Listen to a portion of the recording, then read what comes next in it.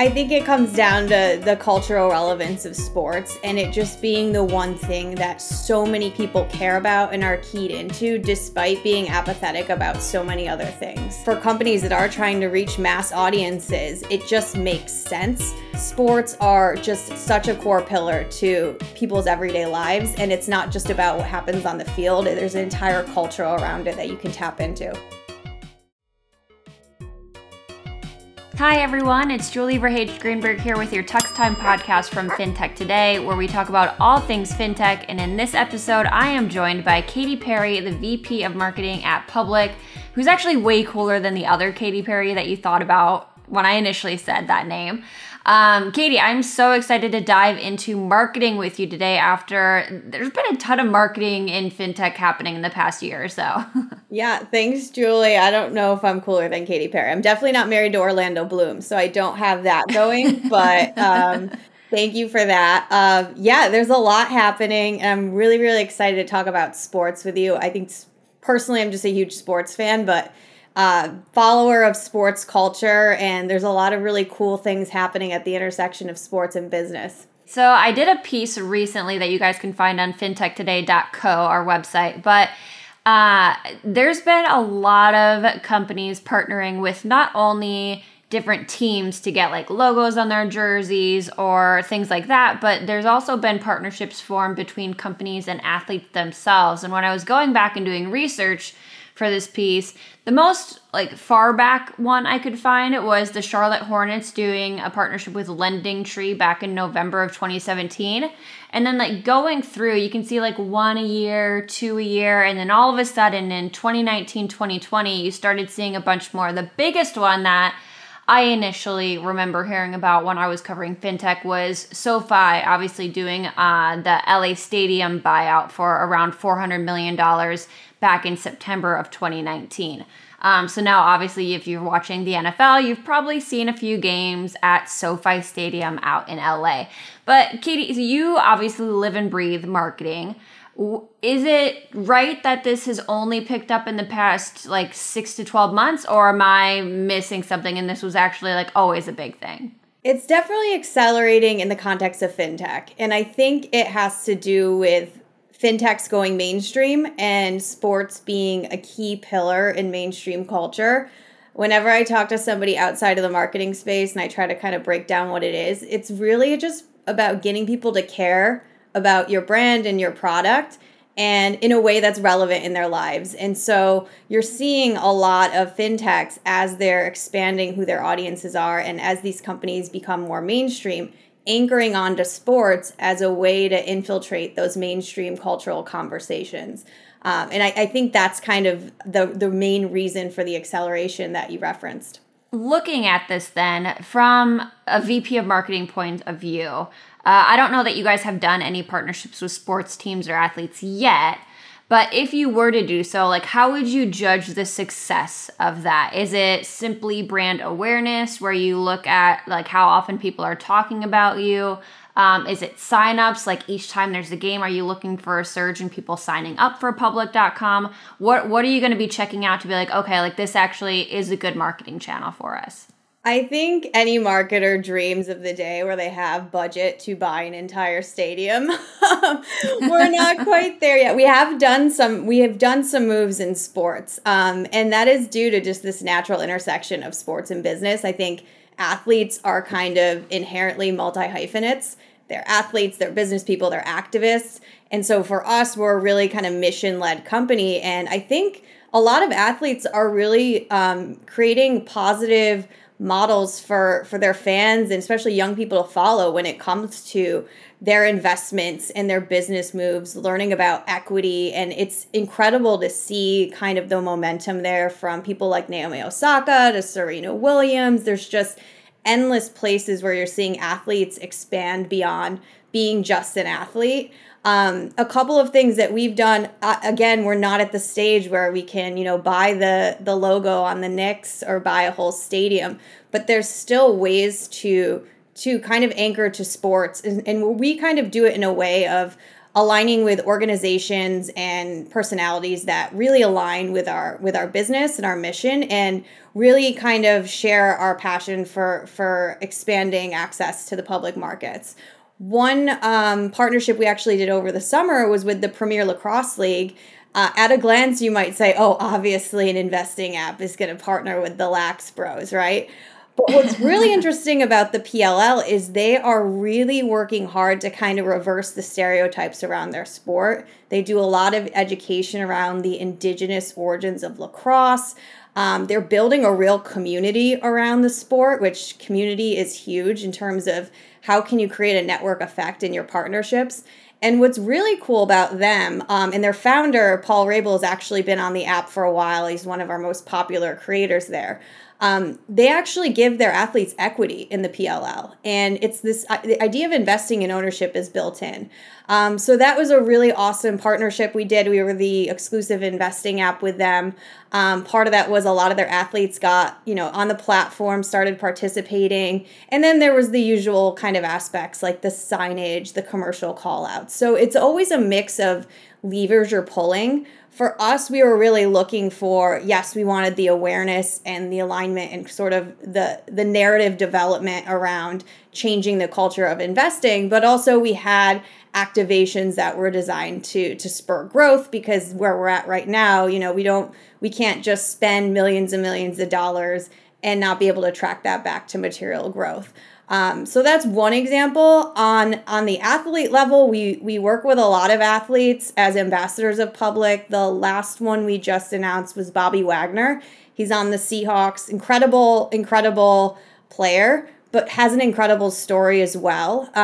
Since his early days on the Seahawks, he actually took an internship at Microsoft as an NFL player. He wanted to learn the ins and outs of the business.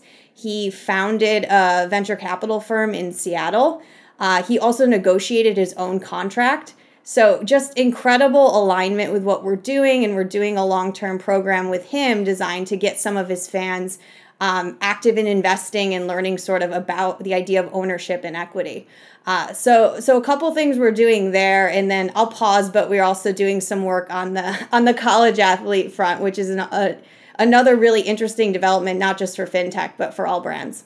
Yeah, especially as we start to see younger and younger people get interested in the stock market now that it's as easy as having an app on your phone versus having to open a brokerage account online and send over thousands of dollars and all of that stuff. There's so many questions I have based on your answer, though. I guess we'll start off with, is simply the reason we're seeing a surge in fintech companies partnering with sporting teams the fact that they are getting to this larger scale where they have the budgets where they can do this kind of stuff? Or are there some other dynamics at play where it makes more sense today than it did 2 years ago to have your logo on a Knicks jersey or the Heat jersey? I think it comes down to the cultural relevance of sports and it just being the one thing that so many people care about and are keyed into, despite being apathetic about so many other things. And so finding ways to integrate with these teams for companies that are trying to reach mass audiences, it just makes sense. And you're seeing a lot of creativity here too. One of my favorite recent case studies is Ryan Reynolds buying a Welsh soccer team. That's probably the equivalent of a sub farm team in the MLB. And literally it's like a meme stock of a sports team because they're willing all of this attention and influx of capital. I think TikTok is their jersey sponsor. No one cared about this team a couple years ago. But it's really interesting, and he's using that to promote his aviation gin brand as well, which is on the other patch. So I love the creativity that's happening here outside of just, the logo on the jersey, outside of the stadium. You see other people getting in scrappy ways because I think, again, you see sports are just such a core pillar to people's everyday lives, and it's not just about what happens on the field. There's an entire culture around it that you can tap into. Another question I have off of this then is there's several different ways you can advertise in the sports area, right? And one that I've seen for a much longer period of time with fintech companies is just buying commercials during sporting events. Talk to me a little bit about the thought process of just buying a commercial. Like Credit Karma did a bunch during the Olympics. Why would someone like them choose to do that versus getting Simone Biles to be like a Credit Karma advocate? For some of these bigger brands, you're seeing kind of both levers there. So what's interesting to me is more so at this stage of our company, at least, is at the athlete level. Historically in pro sports, athletes haven't had a lot of leeway in terms of flexing their own personal brands and personalities, and that has changed a lot.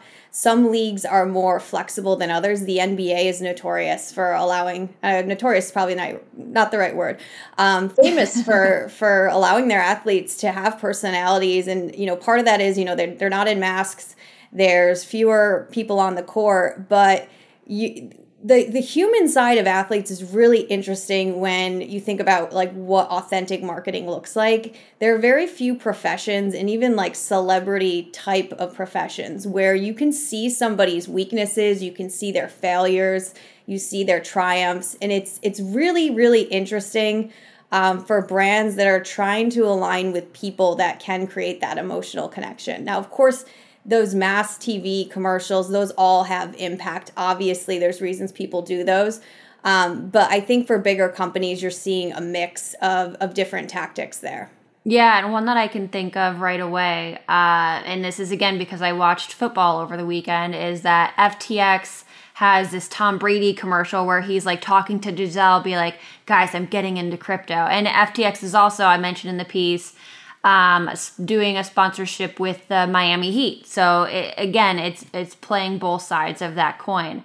I'd be interested to know which you can, correct me if I'm wrong, actually measure which one is more successful than the other. I think the goal of both of them is probably more like brand awareness, getting your name out there. And a company like FTX in the crypto space has a lot of money that they can spend on these types of things right now. Yeah, talk about a budget I would love to have.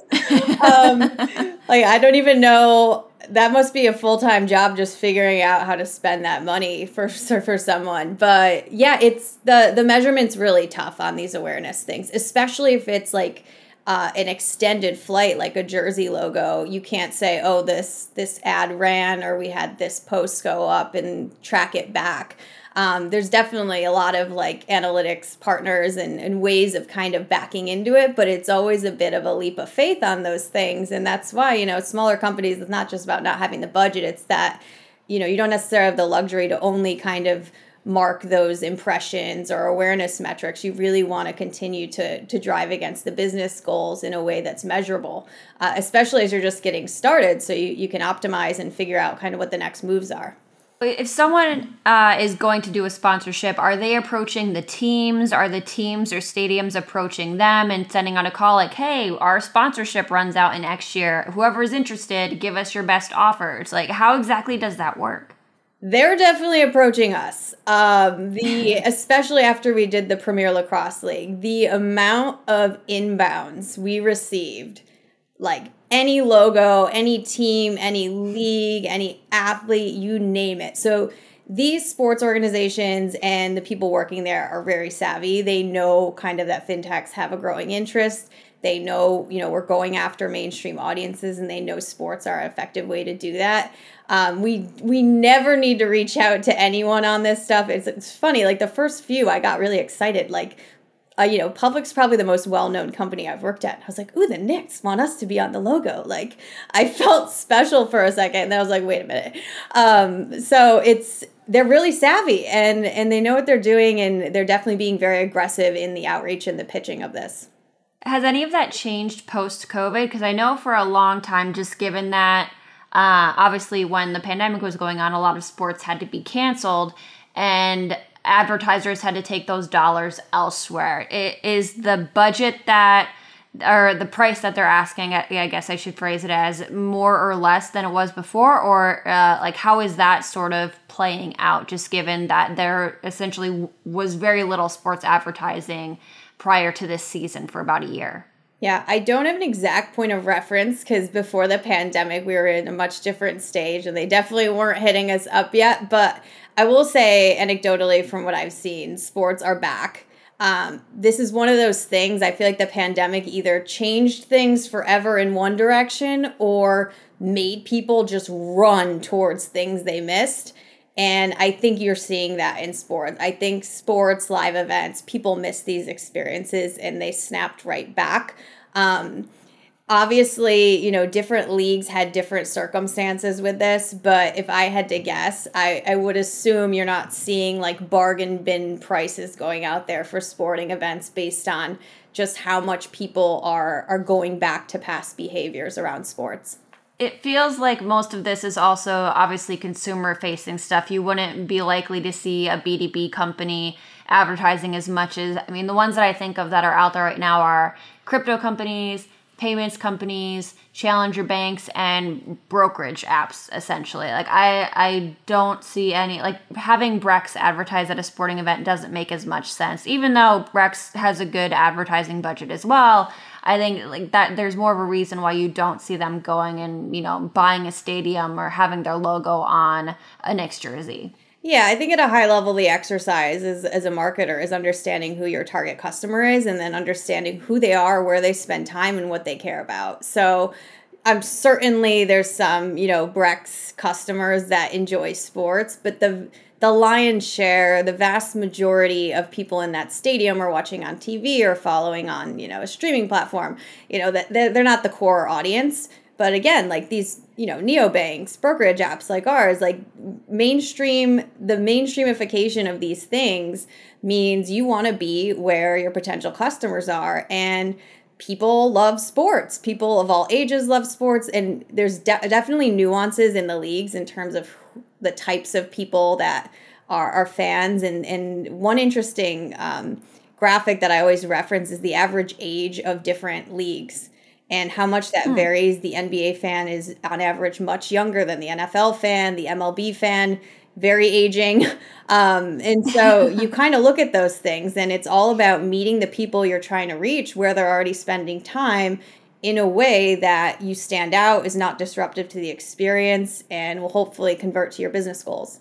Yeah, and one other area I want to kind of use to move this forward and as we close out the podcast is there was one partnership that we saw recently, which was Aspiration with the LA Clippers, and they did, I forget exactly what the terms of it were, but there was like a sustainability pledge that went along with it. Is that something that we're likely to see more companies add into the agreements that they make? I think so. Actually, one team that's doing an incredible job of this is Angel City FC, which is the new women's soccer team out of LA. I think Natalie Portman's an owner, Alexis Ohania, and some other people. They've actually built into their strategic partnerships a percentage where they're giving back towards whatever the mission of that company is. So if we were to do something with them and spend, X amount of dollars, they would commit to a certain percentage of that going to financial literacy or economic empowerment or whatever it is. I think that model is brilliant. It allows mission-led brands to have a partnership with a team that aligns with them. In terms of Angel City, I think one of the most brilliant things they're doing is building a true community, and that's how you do it, through these sort of programs that aren't just let's slap a logo up there, but like having partners that are pushing values forward that their viewers and their fans care about. So they're definitely one to watch. And I think just in general, what I hope to see, and I think we're seeing more of, is more sort of ad dollars going into women's athletes and women's sports. Obviously, in the past, that's not where most of the budgets have been going. It's tied to viewership and the types of support that these leagues and athletes get. But you are seeing a lot of women athletes and leagues really leading the way here. And I think that's a great thing, especially for companies that are going after, audiences that they want more diverse audiences. That's where you find them. And there's a lot of momentum around women's sports right now. You're following the WNBA playoffs, tons of excitement. We did a partnership with Just Women's Sports recently. They're an incredible platform that focuses on women's sports news. So I would advise all marketers in fintech to not overlook those opportunities. There's a lot of really interesting things happening there. Well, that's a great way to close things off. If you guys want to learn more about Public, go to public.com. They also have an awesome app that you can download. And if you want to hear more about fintech in general, go to fintechtoday.co. That is our website. Otherwise, Katie will have to have you back on again when you guys are on the Knicks jerseys or some other team's jerseys. Thanks, Julie. Also, just wanted to call out, we're hiring. So public.com/careers if anyone wants to take a look and join our team to keep things on theme. But thanks so much. I love talking about this stuff, and I appreciate you having me on. Thank you, guys. Yep, highly endorse working at Public. They're a fun bunch. We'll see you again next time. Bye.